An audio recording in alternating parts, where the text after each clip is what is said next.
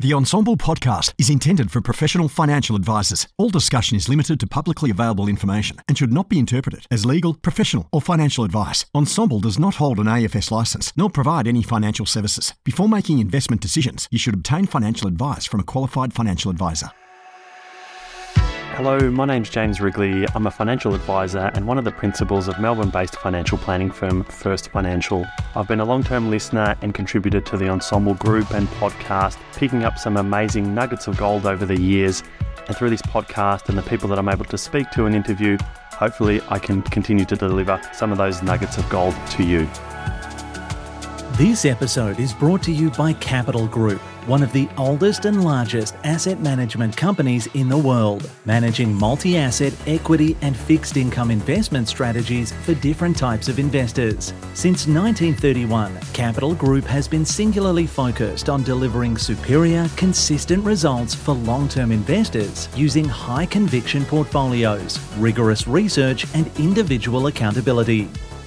Hello, welcome back to the podcast. I'm James Wrigley, and today I've got the pleasure of speaking with David Harris from Advice Evolution. We're going to tackle the topic of changing licensees in a minute. But David, thank you for joining me. Thanks for, agreeing to come onto the podcast. Great to have you here.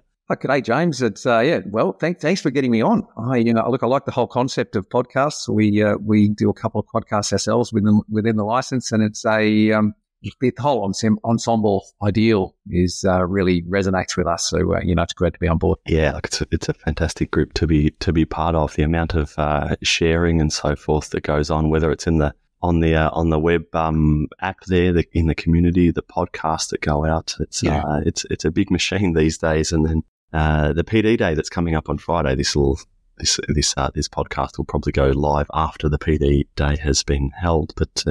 Plenty of people coming along to that too. So thanks for joining me.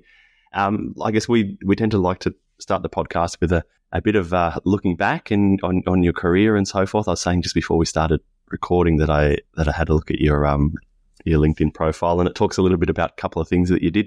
You started off in military, and when I read the line there about some time in the military, there seems to be quite a fair few people in financial advice that have gone on to a level of success in different forms in financial advice that have come from the military. So maybe talk us through your work experience and what's gotten you to where you are now. Yeah, James, well, I originally, I did some time after school, I went into gun train and I found the military life quite exciting. It's one of those things where you're living with your friends, you're traveling, you're fit, you're just doing all of the most incredible things every single day. And it was amazing, but it's a single man's job. Yeah. I met my current wife, and we were deciding to about where we'd settle and have children. But and my mum had a little insurance business up in Guyra, actually in northern New South Wales. And she basically rang me up one day and she said, "I'm leaving. You can have it if you want. I'll leave the key on the desk." And sort of we had a bit of a discussion about that. My wife was working for one of the fundies in the city, and Rothschilds, I think, at the time. And we backed up and moved to the country, which was pretty exciting. Yeah, right. But it was just basically a GI book, essentially with a little bit of risk and some, those complex super policies that were going around back in the day. And so we took over that. And that was as financial planning was getting going. And I did my RG146, I think, 1 week in Sydney. And I was let loose on the public. Anyway, I had a pretty successful practice in financial planning there over quite a few years. And as I was telling you before, I tried to. We used to work on the actual business side of it and work out what change we could actually do into our business to make it more profitable and make it contemporary. We were doing soft files and all that sort of stuff 15 years ago. But we shopped it here and then one year we put it all together. We shopped it and somebody bought it. So I retired 13 years ago. And some very good friends of mine, Grant Simpson and Anthony Stedman, rang up and said, "Look, David, we need to get out of our vertically integrated current licensing model. Can you help us? Can you run the license for us so we can still run our practice? It could be a couple of days a week, 6 or 7 advisors. It'll be easy," they said. I think we're sitting at just under 70 advisors now and 46 practices. So it's a little bit busier than I thought. So had you had so prior to going out and setting up Advice Evolution, had you had any experience on the licensing side of financial advice? Well, so I ran so we were in Financial Wisdom, which was one of the CBA licensees at the time. And I was actually I was the chair of the advisor forum for quite a few years. And so I got a little bit of an insight as to what they were doing, albeit that license was a juggernaut and it was, got quite large there a while. And, there was all that influence of the mixed licenses because CommBank had Count, I think, at that stage, and Pathways and CBA Financial Planning. But I did get a really good insight as to what was going on. Yeah. Okay. And so a lot of the bank licenses have, in one way, shape or form been kind of wound down as financial advice has moved on over the last few years from the Royal Commission and all the rest of it. Do you get a sense of where most of those people have landed? Like where are they licensed now? Lots have gone on their own. Lots joined groups like yours. Like where are people getting their license from these days? Look, it's a funny thing, James, and I look, it's a mix. They've gone to a lot of places. A lot of guys have tried it on their own.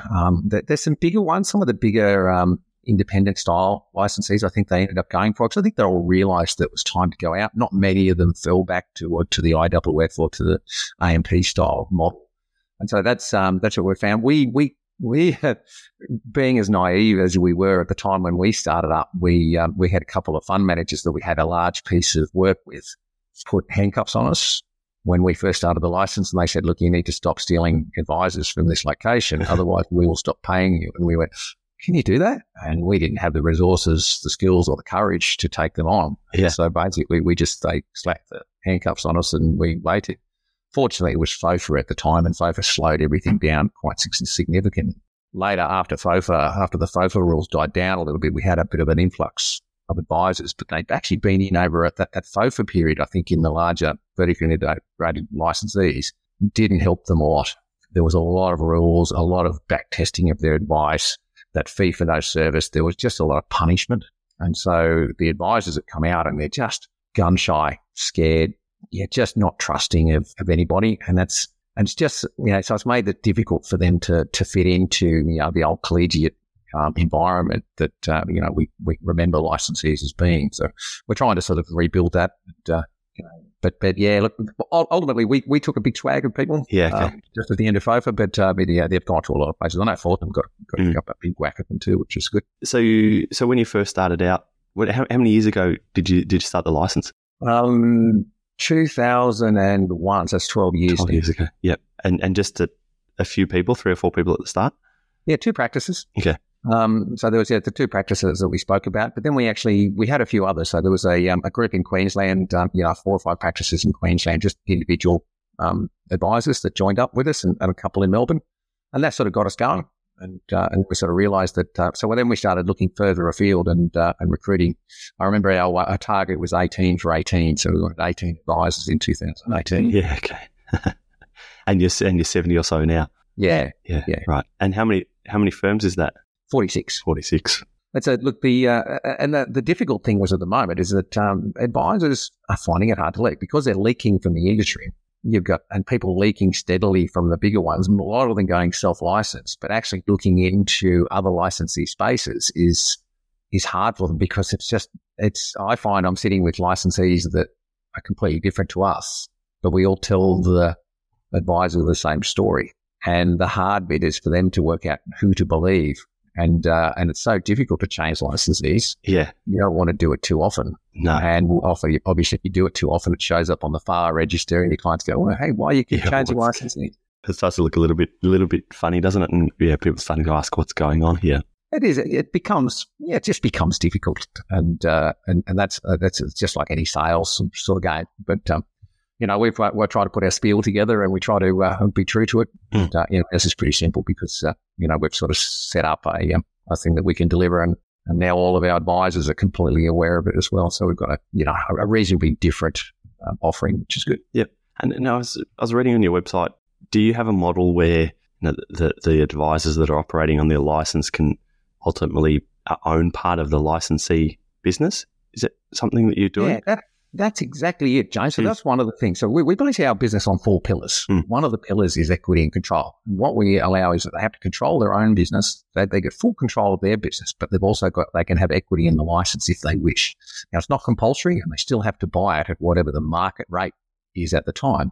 But what I find is now that once I've got, and this is the way we built it in the first place. If I'm coming to see you as the advisor and I'm doing my supervisory check, or we're doing, a file check or something like that, you actually want to be more involved. And you're actually saying, look, David, but what about this? You need to be looking into this space because, you're worried about the license just as much as I am, because we're all on the hook. And it makes it, it just really makes it much more pleasant when you're going to visit your business partners, as opposed to the draconian master servant sort of type of arrangement that you're used to in a licensee. Yeah, you're kind of dreading when the auditor comes in and go, oh no, what are we in for now? This kind of thing. But you're involved with it as a business owner. That makes a difference. Yeah, absolutely. And they've got, everyone's still got quite a strong work. We don't have that many. Like, we've still got 32, I think, unit holders in the unit trust that owns the license. So yep. So you've still got a pretty loud voice. So look, let's get into the process of changing license, as we mentioned before, as you commented, to say it's something you don't want to do too often if you can avoid it. So if you are looking to change your licensee, you ideally want to try and get that right to begin with. But maybe if we can start to get into the process. So we spoke before we started recording. I have no idea about what's involved in changing a license. I've worked in this business for 15 years or so. We were self-licensed, we went to someone else, we're now self-licensed again, but that's something that someone else has dealt with, not me. It's not a single advisor practice here. So what's the process involved in changing a license? I'm sick of these group that I'm working with. I want to come and join you. What happens? Where do we even start? Yeah, so it's a reasonably convoluted process. Fortunately, we've got a team specifically that aimed at doing that, and we outsource a lot of our business to the Philippines, but we've been doing that for 8 years now. Yep. So we've got a couple of people that have been there for the whole process, and so they know how to do this really, really well. But the idea is to find out what you really want, and you'll find out, and you've got to look carefully into the actual license that you're looking at. And so, for example, we put ourselves out of there not having a conflict. Admittedly, we still pay risk commissions or accept risk commissions, but apart from that, we don't have any alliance with any product. And the reason to do that, because one of our pillars is no conflict. But what you've got to do is look at the new license and say, well, are they pushing into a product? Who's actually paying the license? Are they subsidised completely by advisor fees, or is it a product supplying it and that sort of stuff? So you've got to do your due diligence on your license, and I think that's really important. Understanding how many people have left it. Why? Getting a referral from having a yarn to someone who's actually in the license has a similar practice to you, which is a really, really valuable tool. But then what you've got to do is, once you've decided what license you're actually looking at, the hard bit is you've got to resign. And so you've got to pull your representative authorised rep agreement out and have a look at what they're going to put on you when it comes time to resign, how much notice you've got to get, and all that sort of stuff. Some licensees get really angry and they think, no, I'm going to make this as hard as I possibly can, and they start putting hoops in.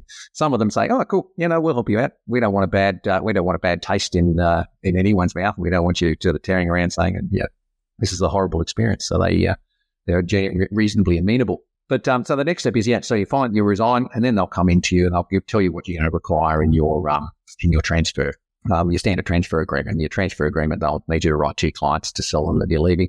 Some of them will want you to want a copy of all your files, and some of them will put a requirement for you to do new SLAs on your clients. And that's the interesting one, that one. That's the complicated one. Some people like to do it, some people don't, but you're still being sort of pushed around a little bit. Then there's a matter of just moving all of your codes, coming over, and any software. So if you're being an Xplan person and the new people use AdvisorLogic or they don't use anything, then you have to decide what you're going to use is your CRM in the future. Easier these days, I think, because we have less clients. Much easier because we have less clients and you don't have that much of a trail. The product providers are really slow in moving your money over, and they'll keep paying the old licensee for a couple of months just because they're hopeless. But as a general rule, most of the money comes across reasonably quickly. So just on that advice requirement there, as I said, I have no experience really in changing license from one to another. Are there some new licensees that won't require you to issue a new statement of advice under the new license to your existing clients? Absolutely. Yeah, right. it seems to me that it's somewhat draconian and barely in the client's best interest for them to have to write a new SLA, especially if the advice is still current and the advisor is still the same.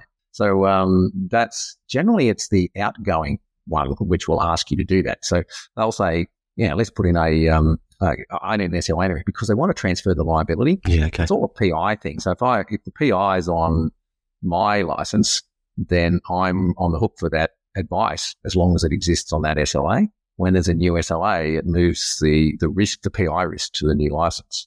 So that's the break. If I'm going from licensee A to licensee B, in terms of the insurance part, it's when the new SLA's issued. Is that the? Yeah, well, that's the advice. Yeah, okay. And so it's a funny one, and I'm not sure it has been tested. But if your exiting license says you have to do an SLA on all of your clients, and you don't do it, and if there's a complaint on one that you didn't do, then the liability would fall back to the previous licensee. But they could say, but hang on, you signed a contract to say that you do an SLA, so I don't know what had actually happened there. Yeah, right. I always thought the advice requirement was the new licensee, but it's more the old one wanting to sever the liability rather than the new one taking over. My PI broker tells me, you don't want them to do SLA. Yeah, because then the liability rests with the other group, not yours. Yeah, gotcha. Yeah. Okay. And then there's so few PI brokers, PI insurers at the moment. I think you're still carrying the risk anyway. Oh, weird. Ours is just we can get onto it in a minute, but it seems like the PI insurance just keeps going up and up and up each year. So how does that work? How does that work for advisors in your license? Is that cost, I would assume, gets passed through to the advisors? No, we pick the PI up as a group policy, and we pay it. Yep. So we include it in your licensing fee. We just wanted to keep the licensing fee quite simple. Yep. So we just have a flat fee and an ongoing. Yep. Smaller. It's not a sliding one. It's just a standard. We just have a small percentage-based one. And we call the percentage base one is just generally based on that's the percentage-based costs that we're going to have to incur, things like PI and that sort of stuff. And so we just make that even across the board and come in a flat fee. Yep. To keep it simple. But that's the PI thing for me is it's a little bit out of control because we're bearing the PI insurers are still gun shy from the banks and the fee for no service and all the things that they got tarnished with, and it's going to be like compensation scheme of last resort and the ASIC levy, the PI we're still paying for a really rough patch. And I'd argue that most of the licensees that are left at the moment weren't responsible for a lot of that damage, but we're still having to foot the bill. Yeah. But that's work. That's the way we. What is, and then it's not necessarily in your business, but just in general, because there's a lot of, I was looking through Ensemble and some of the questions around licensing that people had been asking prior to us, recording this, and lots of people talking about different prices from their licensee. Someone saying, and these are some maybe older comments, but someone saying, they're paying $40,000, someone's paying $50,000, someone's paying $60,000. It seems like quite a big range of fees that people might be paying per advisor. Do you have a sense of what an average licensee fee might be per advisor? No. Look, I think we're a little bit on the cheap side. Yeah. We charge $30,000 plus 2%. Yeah. Okay. But and that covers everything. Yeah. But a lot of other ones they'll charge a flat fee or just a flat fee, but then add on PI and add on some other costs depending on what company, might have the ASIC levy separate and that sort of thing separate. And so there's a number of different costs along the way and maybe different software. The other thing to remember too is that fee is, a lot of cases that fee can be generally subsidized by a product. So whether you've got your own SMA or you're owned by a big licensee that has some product, and that fee could be subsidized, or at least your licensee staff's income could be subsidized by the product. And so that helps, and it depends on who the profit is. Look, there's all this talk in the licensee world about how licenses can't make money. I don't. My board will probably get upset with me for publicly saying this, but we're quite profitable. So as always, so the majority of our advisors are shareholders, and those shareholders, we still return a reasonable profit. Yeah, but I saw that on your website earlier. The question I asked you about, the advisors being part owners of the license. Somewhere on your website, I read that you were focused on having a profitable standalone licensee business that's not necessarily subsidised by other things. It needs to be a standalone business in its own right. And then, hey, you invite some of the advisors along to be part owners of that business if they want it. And as soon as they do that, then if they're complaining about the fees, then obviously they're picking it up in the profit margin as well. So it's still helpful.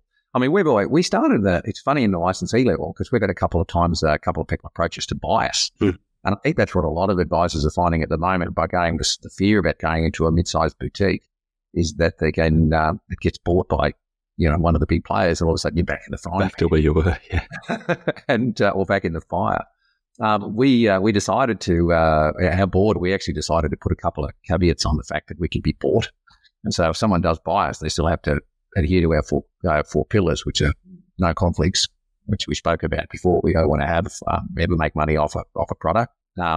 We equity and control, which we spoke about. Obviously, the advisors can have equity, and they've still got full control of their own business. An interesting one is that we don't mandate, so we don't mandate any software or any rules. So if you can justify as an advisor that it's within the regulatory guides and within the Corporations Act. So we're going to be happy and support you in that. We'll actually put resources to help you to do that because we don't want to be, we're a business partner. We don't want to be working with that.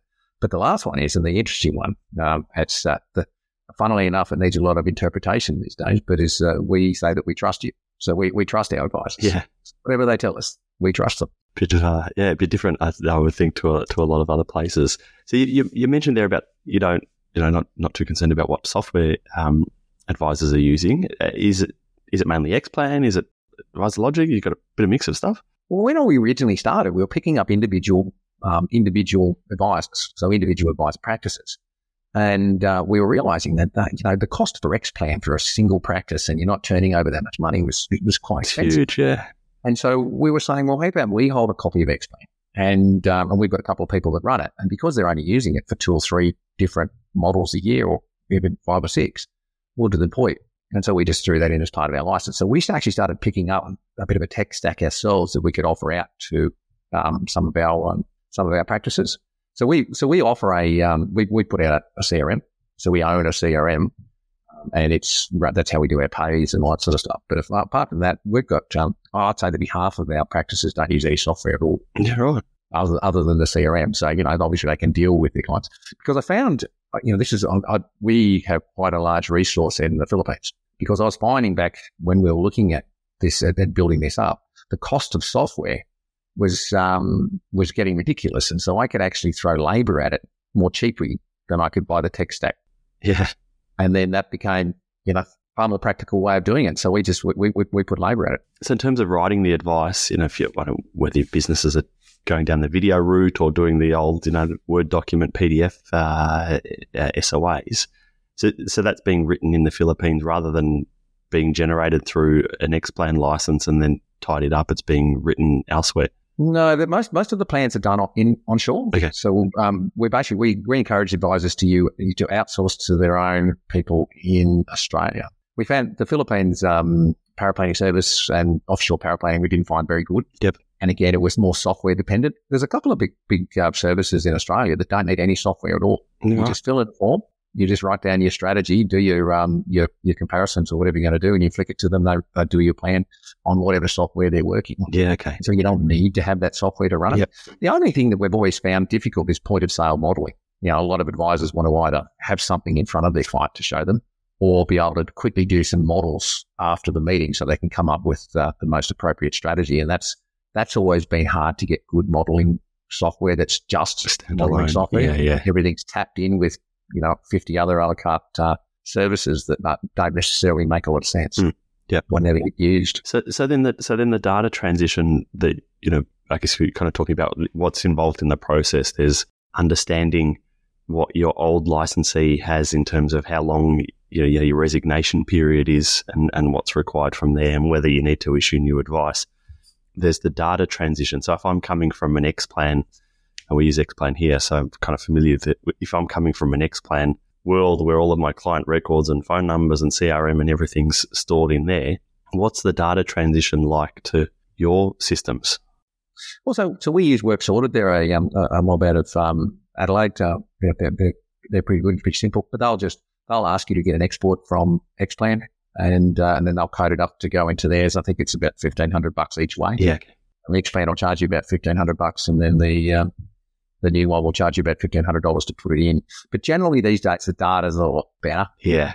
It's, we got really scared years ago, and I still hold the same feeling, is that I want to hold my own data. Like, I need the CRM to sort it and control it and be able to do my mail outs and things. But things like all of my documents that I sent to clients and, everything that I hold with regard to client, I want to keep that myself. So, we encourage things like a Dropbox or, or OneDrive or something like that you're actually in control of, and you just keep the data that you need in the CRM. Yeah, because I could. That's resonating with, because you kind of end up then almost trapped into that CRM where we use Xplan. Everything's in Xplan. That's right. We generate advice in Xplan. We do modelling in Xplan. The client's phone numbers in Xplan. The last 10 years worth of anything that we've sent to the clients in Xplan. And so when Xplan turns around and says, "Oh, we're increasing your license fee by 50%," it's like, oh well, you just kind of just have to cop it. But yeah, you're not nimble enough either to be able to move to somewhere else. Like if AdvisorLogic becomes great, or Plutosoft, so out of Western Australia becomes really, they become the best, which it's hard to move. It's really difficult. And you've got to draw a line in the sand and say, okay, I'm just going to pause everything there and do everything going forward, which often is the best way to do it. So what do you think the timeframes are then? If we look at, there's these different areas of, main areas of things that need to be dealt with, and you mentioned, the platforms and so forth will take their time in switching advisor codes over to the new licensee. But what do you think the time period might be of me saying, hey, I'm going to leave whatever licensee I am, to being up and running on the new one? What do you think the time period might be? Look, I'd say you could reasonably easily expect to do it in 4 to 6 weeks. Yeah, right. And most licensees only have a 30-day termination clause on your license. So it's generally pretty easy to move across. So from that perspective, it's not too bad. Then it'll be probably another 90 days before all of your money starts coming across to you. Yep. But it's both payments teams will make sure that money comes across and they get that sorted out. So it just takes a little bit of headspace. And once you got in there, you've got to make sure that you spend a day or two per week getting the thing done and not getting cooked up in your normal advice things. I think it's the investment in time to make it. I've never had someone, though, who's moved across, and this is to any licensee in my experience, said, that was the worst thing I ever did from a time perspective. Yeah. I think, because generally the reason that you're moving is because there's something there that's not working. And if that's not working, it's going to stay not working forever. Their distribution team's going to say, "Oh no, it's okay, James. It's fine. It'll be all good." But at the end of the day, it's still going to be niggling at you, whatever that is, for in perpetuity. So it's time to say bite the bullet and get the job done. Yeah.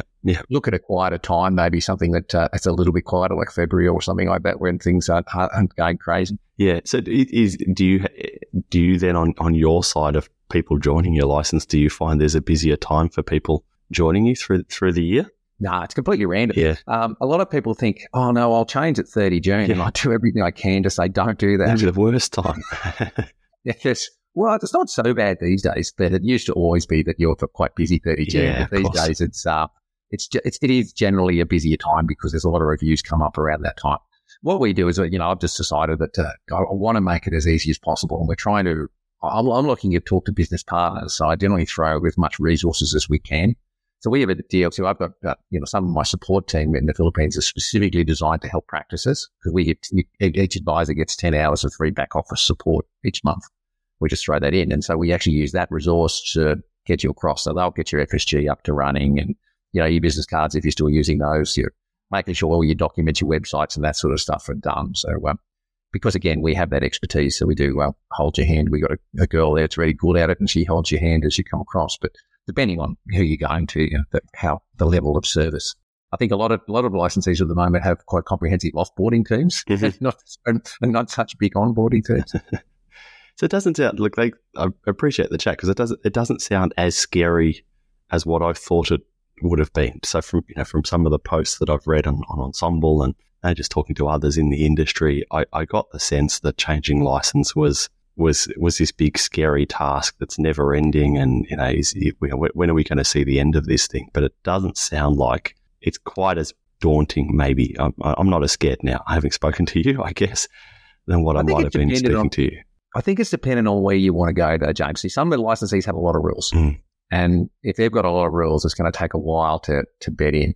But if you're going to someone who's a little bit more boutique, which, most of the new licensees are, then, they're going to make it easy for you. Anything else that we haven't covered that you think would be of value? Oh, look, no, I think we've covered just about everything. Look, the only thing is that, and I read some stuff over the weekend that, where the big push at the moment is to try and get it to a place where all of our advisors are working solely for a client. And what I'm saying is that so they're not working for an AFSL and they're not working for a product. And if we push in that space, we're going to be, we're going to get to the place that we want to be. That's going to align with what everybody wants around here. But I think it comes back to each individual advisor not trying to influence the, Steve Jones or trying to influence everything else. Just get to a point where you can work for your client without any restrictions.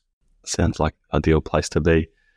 Look, David, thank you for joining me this morning to record this. If anyone wants to reach out to you, we'll put some links to your website and stuff in the show notes. But where can people find you if they want to reach out? Advice Evolution. So I'm just David at Advice Evolution, and Brooke with my team and everything can get up. But you should be able to Google us. I think we're doing some stuff in Google at the moment, so we might come up really early. Up on the top of the search thing there. Yeah, but we definitely all in listening at the Ensemble PD Day. Yep. You guys got big shoes to fill after last year. That was such a big event last year. Yeah, well, it's moved. As I said, by the time this has gone live, the event will have probably happened. It's moved somewhere else. I'm in Melbourne, but I'm going up for it on Friday. It's at a different hotel somewhere or other. I've just got to work out how to get there from the airport. But yeah, I was talking to Emily, and it's an even bigger production than what the last ones were. So I'm looking forward to see what they've got organised. Should be a good day. It's an outstanding resource for us for the advice world. Yeah, it's definitely value for boutique advisors for sure. Yeah. All right, well, thanks, David. Good to chat with you. Catch up with you another time. Thank you.